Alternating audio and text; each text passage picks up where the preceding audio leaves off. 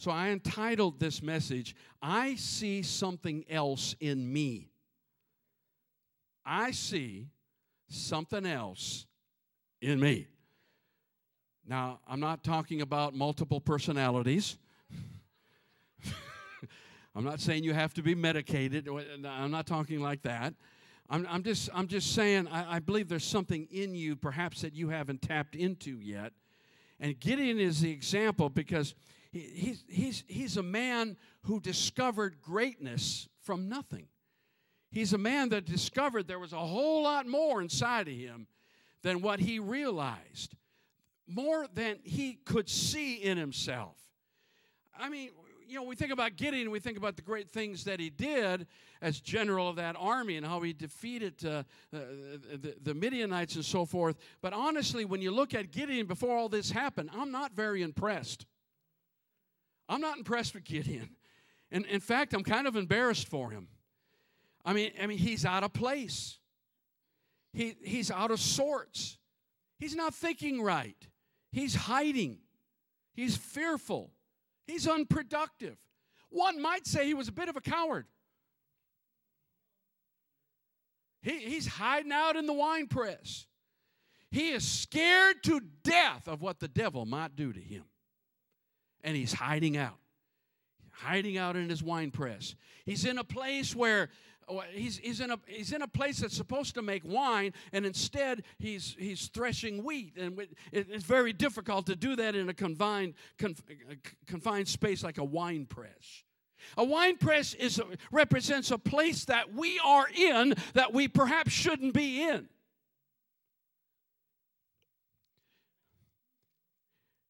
It's a place or a situation that we are in that we're not supposed to be in. It's a pit, if you think about it. I almost thought about bringing our little portable baptistry out here because it kind of looks like a wine press. Right? But we were so busy this week, I didn't want to put anything on them, so we didn't set it up. But y'all know what it looks like. It looks like a wine press, so there you go. But it's a confined place. It's a hiding place. But it's a pit of depression. It's a pit of loneliness. It's a pit of defeat and hopelessness. Can be a pit of anger. It can be a pit of confusion. Look at Gideon in chapter 6, beginning in verse 11. Let's look at him again. He says, "Now the angel of the Lord came and sat under the terebinth tree, which is an Ophrah, which belonged to Joash that guy. While his son Gideon threshed wheat in the winepress in order to hide it from the Midianites." So an angel appeared to somebody who's basically afraid and hiding. This encourages me because no matter what state of mind I might be in, God is still willing to send me an angel. Even though I might be in the state of despair or defeat, I might be in a place of depression, I might be sorrowful, whatever my state of mind, that doesn't mean God has forgotten me. It doesn't mean that God won't visit me. Listen, you might be in a place where you have failed God. You have even had sin in your life. But aren't you glad He never leaves us or forsakes us? I'm encouraged that even when I'm not right, God will visit me. An angel of the Lord appeared to him and said to him, "The Lord is with you." Scaredy cat. "The Lord is with you, you mighty man of valor." Yeah, that's me, as he poked his head up above the winepress. Right? Gideon said to him, "But wait a minute. Oh, my Lord." Right? OML. "Oh, my Lord, if the Lord is with us." See, when God challenges you, sometimes the first thing we do is say, "Yeah, but God. If this is true about me, then why did this happen to me?" I think we just changed denominations. Why has all this happened to us? And where are all his miracles which our fathers told us about, saying, did not the Lord bring us up from Egypt? But now the Lord has forsaken us and delivered us into the hands of the Midianites. Can you imagine the angel thinking right now? Jeez, we got a lot of work to do. This guy, I can't believe God picked this guy. Really? You couldn't have sent me to something better than this guy? Then the Lord turned to him and said, go. I mean, he didn't argue with him. He didn't explain. Listen, God doesn't have to explain where he's coming from. God doesn't have to explain why, all the whys of what you're going through. He doesn't have to explain the pain. He doesn't have to explain the confusion. He said, just go, Gideon. Go in this might of yours.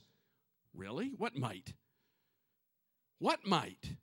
See, the angel, by the way, the angel is the Lord, capital L. It's probably Jesus. And you shall save Israel from the hand of the Midianites. Have I not sent you, Farmer Gideon? He's never picked up a weapon in his life. And now he's being promoted from not being in the army and never being trained in the army to general of the army. Who does that? Oh, my Lord. Here we go again. OML. How can I save Israel? Indeed, my clan, how many know it's not about your clan? My clan is the weakest in Manasseh, and Manasseh is a small tribe, and I'm the least in my father's house. I'm the littlest of the littlest. I am an insignificant. Aren't you glad God can call you even when you feel insignificant? Wow. Wow. Yet God called him. He's threshing wheat in a wine press. And that's illustrative because wheat, before it can become wheat, must be crushed. And some of us feel crushed. Or we've had times in our lives we have felt crushed. And we thought it was the end. And God's really saying, no, it's just the beginning. And I mentioned this last week that then after the wheat is crushed, you have to stick a pitchfork in it. Anybody been there? It's no wonder that every time we see the devil, he's got a tail and horns and a pitchfork. Because that's his job, right? That's his job. So we've been pitchforked, amen. And we've been crushed. And the reason we put a pitchfork in it is to throw it up in the air. Anybody ever feel tossed in the air? And when you're floating around up there, you have a loss of direction and purpose, and you feel like you're falling. Am I just preaching to everybody and you're being quiet, or am I not relating? I don't know which it is. But the enemy likes to just toss us in the air. But there's a reason for that, because as it's tossed in the air, the wind blows, and it blows through what is tossed and blows away the chaff. It blows away all the insignificant. It blows away all the light stuff. It blows away all the junk in your life. And all that's left is the wheat that comes down. What's left is pure. What's left is productive. What's left can be eaten, can be consumed. It can be used. Listen, I don't know if you understand this, but if they were to bake bread from wheat right out of the field, first of all, it wouldn't taste good. And second of all, you'd be picking little things out of your teeth. I mean, you'd have all that all that chaff in there, all that junk in there, which is not productive, which is not nutritious. It's just junk. Listen, God's wanting to get the junk out of your life, and that might be why you're going through what you're going through. He's not left you or forsake you. His angels were looking out over you. He still has a calling on your life. You can't say, I failed, I messed up. No, you may have, but God, but the gifts and calling of God are without repentance. If He called you, honey, you're still called. Wow. Wow. You know, Peter went through the same thing. We see this story in Luke chapter 22 and verse 29. He says, and Jesus says, and I bestow upon you, Peter, a kingdom. Wow. Just as my Father bestowed one upon me. How many know He's giving us a kingdom? That you may eat and drink at my table in my kingdom and sit on my thrones, judging the 12 tribes of Israel. Woo, Peter's like, yeah, that's me.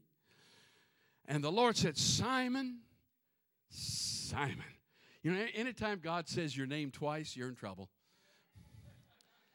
Something's coming down the tube. Come on now. Yeah, and when he says your name, when he says Brian, look out. Simon, Simon, indeed, Satan has asked for you.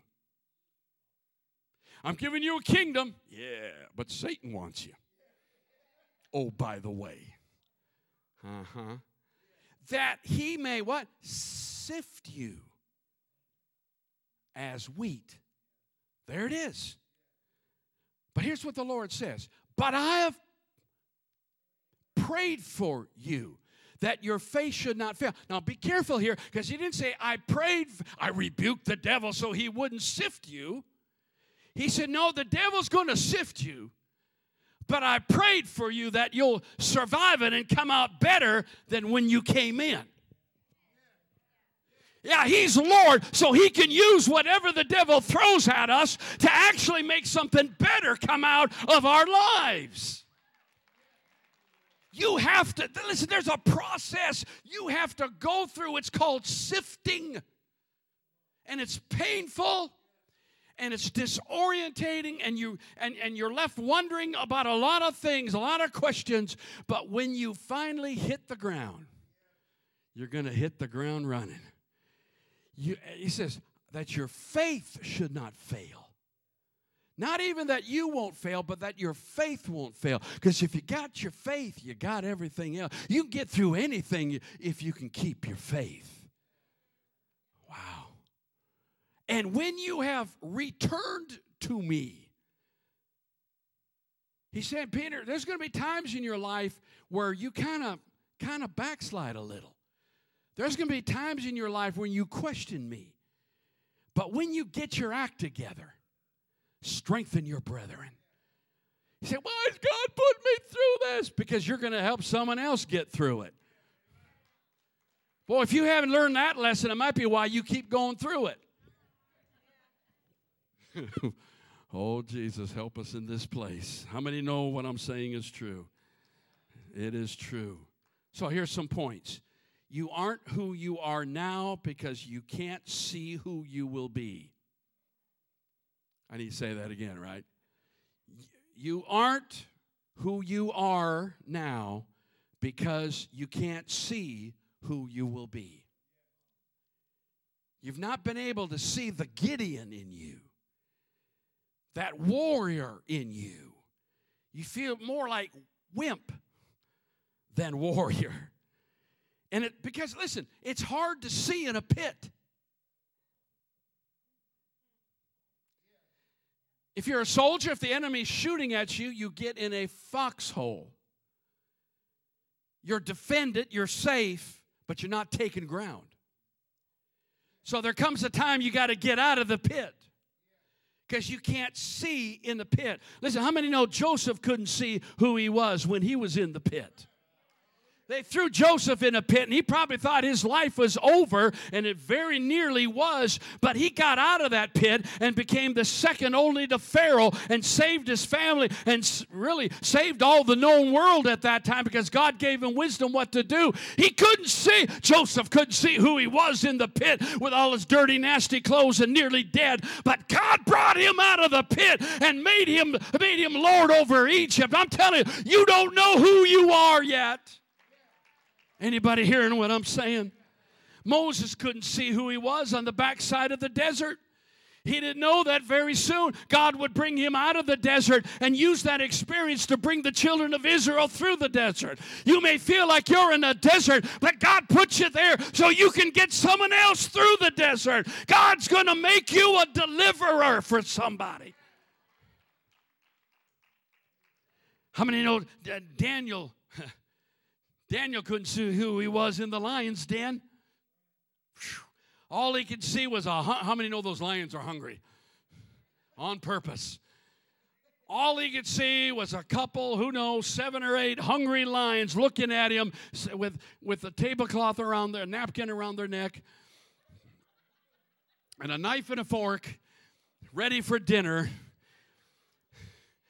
But Daniel couldn't see what God was about to do with him, but I'll tell you what, he turned the lion's den into a petting zoo.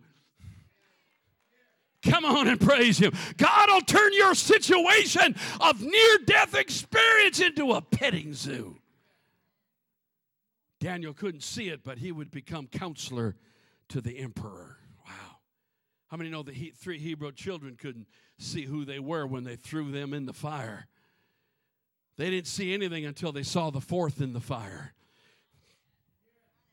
Come on, some of you, if you don't know your Bible, I don't have time to explain all these stories, but if you know your Bible, you know what I'm talking about. They threw them in the fiery furnace. There's 3 of them. They didn't even smell like smoke. They didn't get singed. They didn't lose even a hair on their head. And instead, they walked around greeting it. They probably had a picnic in the fire. And while they're in there, there was a 4th one walking in the fire. Listen, whatever fire you may find yourself in, there's a 4th in the fire, and he's still in the... You listen to me. The 3 came out of the fire, but God never came out of the fire. He's still in the fire with you. Amen. Whatever you're going through. Listen, you are not what you are doing now. He was a farmer. That's what he did. But just because you're doing what you're doing doesn't mean you'll always be doing what you're doing.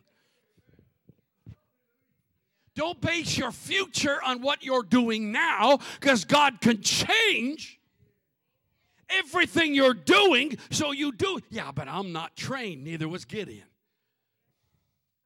Yeah, but that's just not me. That's not my family. That's not in my DNA. You're born again. You have different DNA, my friend. Whew.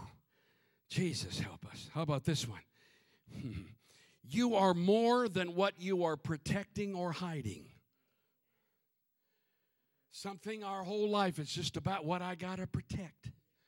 My whole life's about just hiding out and being careful and all that stuff. Listen, your life is bigger than what you're protecting.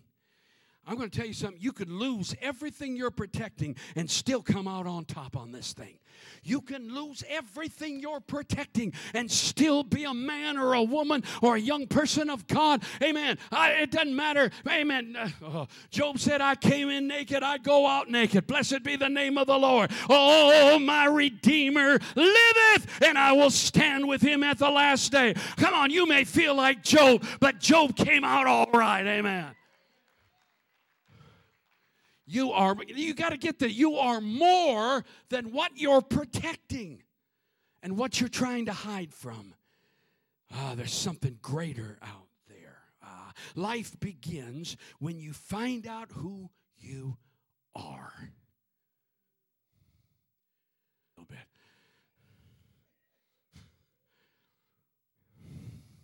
I don't like giving my testimony because whenever I do, if I visit them in their homes, they're locking up their china and stuff, you know. Jesus. How many here got a past? Oh, I feel better. Amen. I should ask how many drug addicts. I won't go there. But we got some X's in here, right? Okay, I feel better. But I didn't know who I was when I was just this, firstborn, lonely little kid growing up in Minnesota.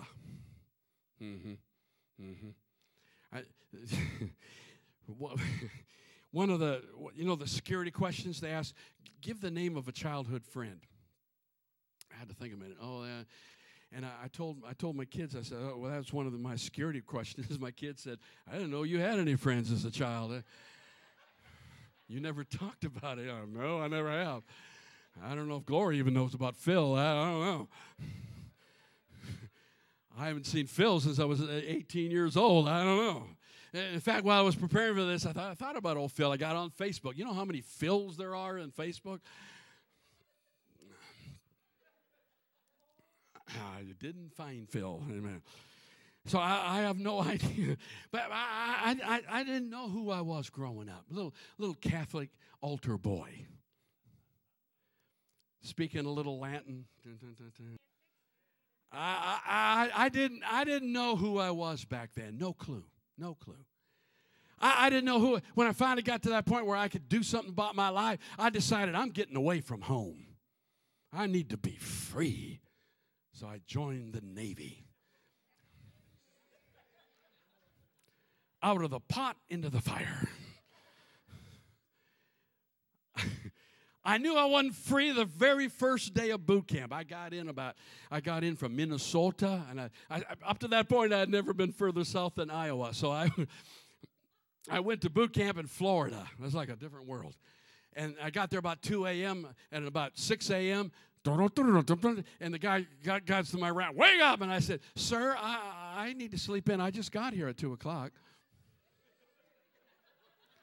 That's literally the meaning of rude awakening.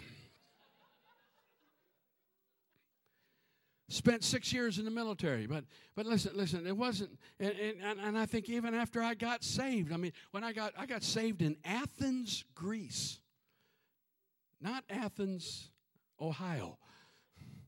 Athens, Greece, the real place.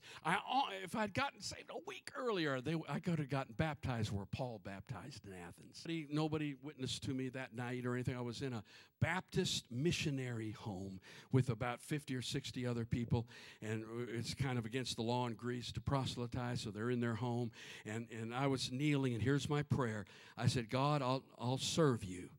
He said, I don't know what I can do.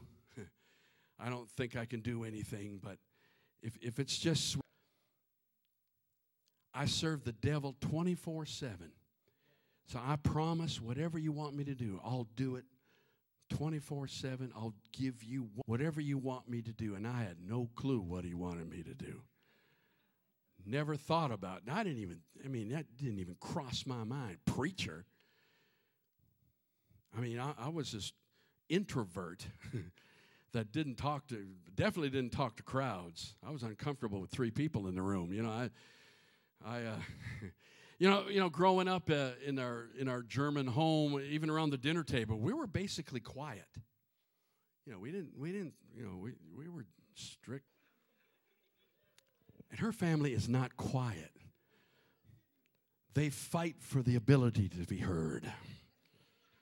You sit around the table, they're all talking at once, grabbing food. It's just, and I'm like, ah, ah, ah. Her family knew me probably 3 years before they thought I was mute. They thought I couldn't.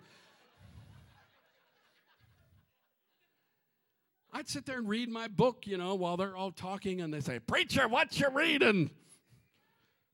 Like they had any understanding of what I was reading. I don't know. I'd go in the other room and read my book. Pretty soon they all come into the other room.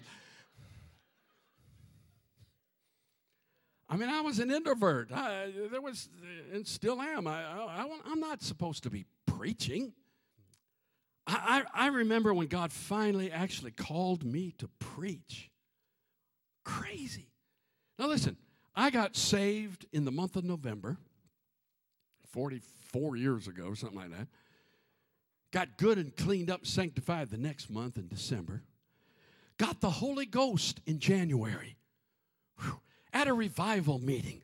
I'm sitting out on somebody's, after the meeting is over, I went around, it was in a community, and I sat on somebody's stairs, steps to their house, and while I was there, I got filled with the Holy Ghost. I'll never forget how beautiful the sky looked and the stars, and I'm speaking in tongues until a woman came to the door and said, "What's going on out there?"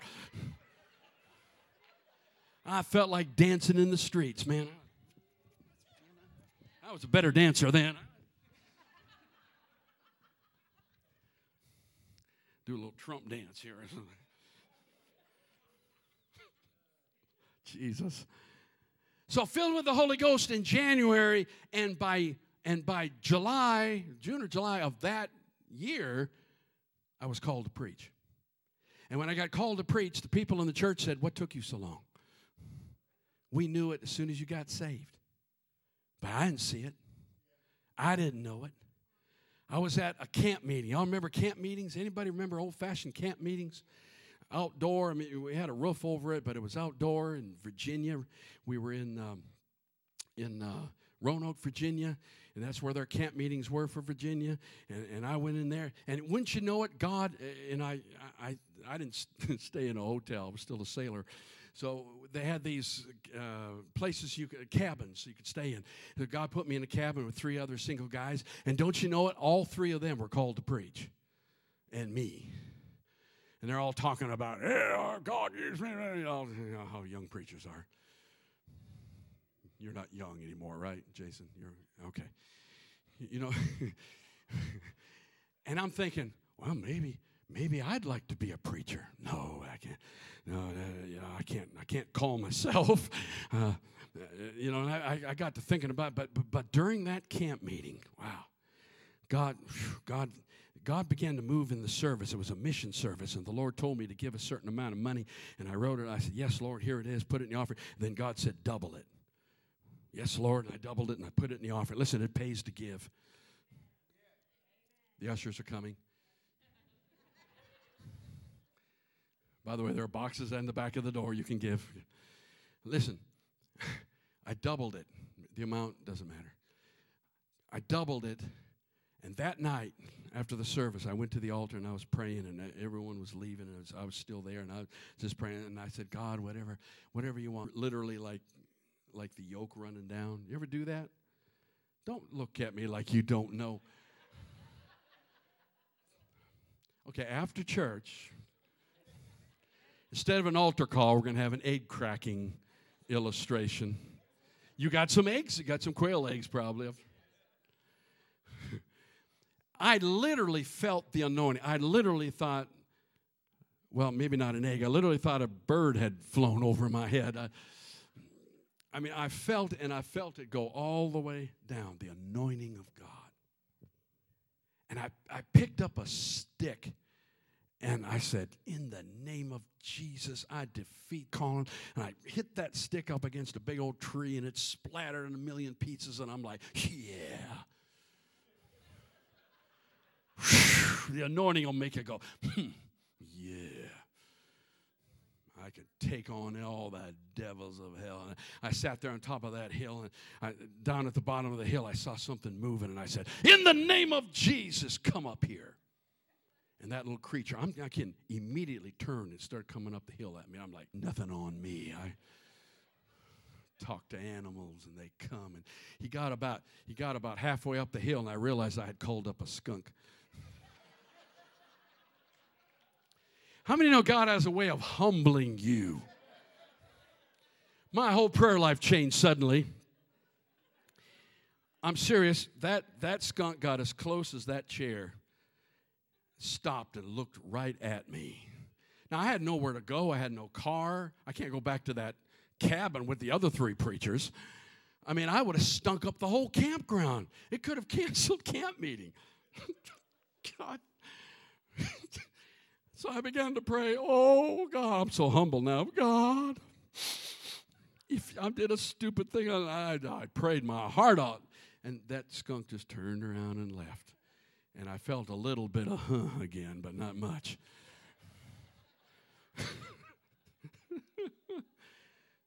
How many know God can use the strangest things to teach you the lessons you need to learn? God's a big God.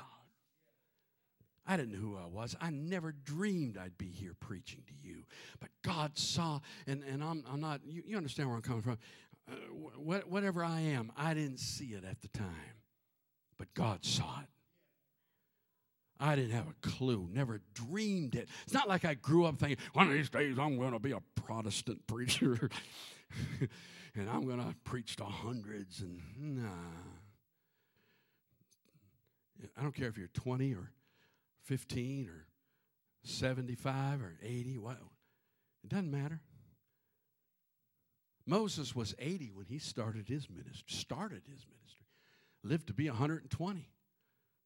Some of you know, I'm 66. I'm midlife. The cloud. If you could just get beyond your past, if you could just get beyond what other people are saying about you, if you can just get beyond your failures and how you messed up, if you could just get beyond your self-doubts, if you could just get beyond that little voice on your shoulder that says you'll never amount to anything, you'll never accomplish anything, who do you think you are? I'll tell you who I am. I'm a child of the King. My daddy's royalty. Amen. I'm telling you in the name of Jesus, my daddy owns the cattle on 1,000 hills. Not 1,000 cows on a hill, but the cattle on 1,000 hills. My God is Lord of all the universe, and that's my dad. Who's your daddy? Amen. That's my daddy, and I know who I am in God, and greater is he that is in me than he that is in the world. Somebody help me, hallelujah. Yes. Glory to God. Life begins when you find out who you are.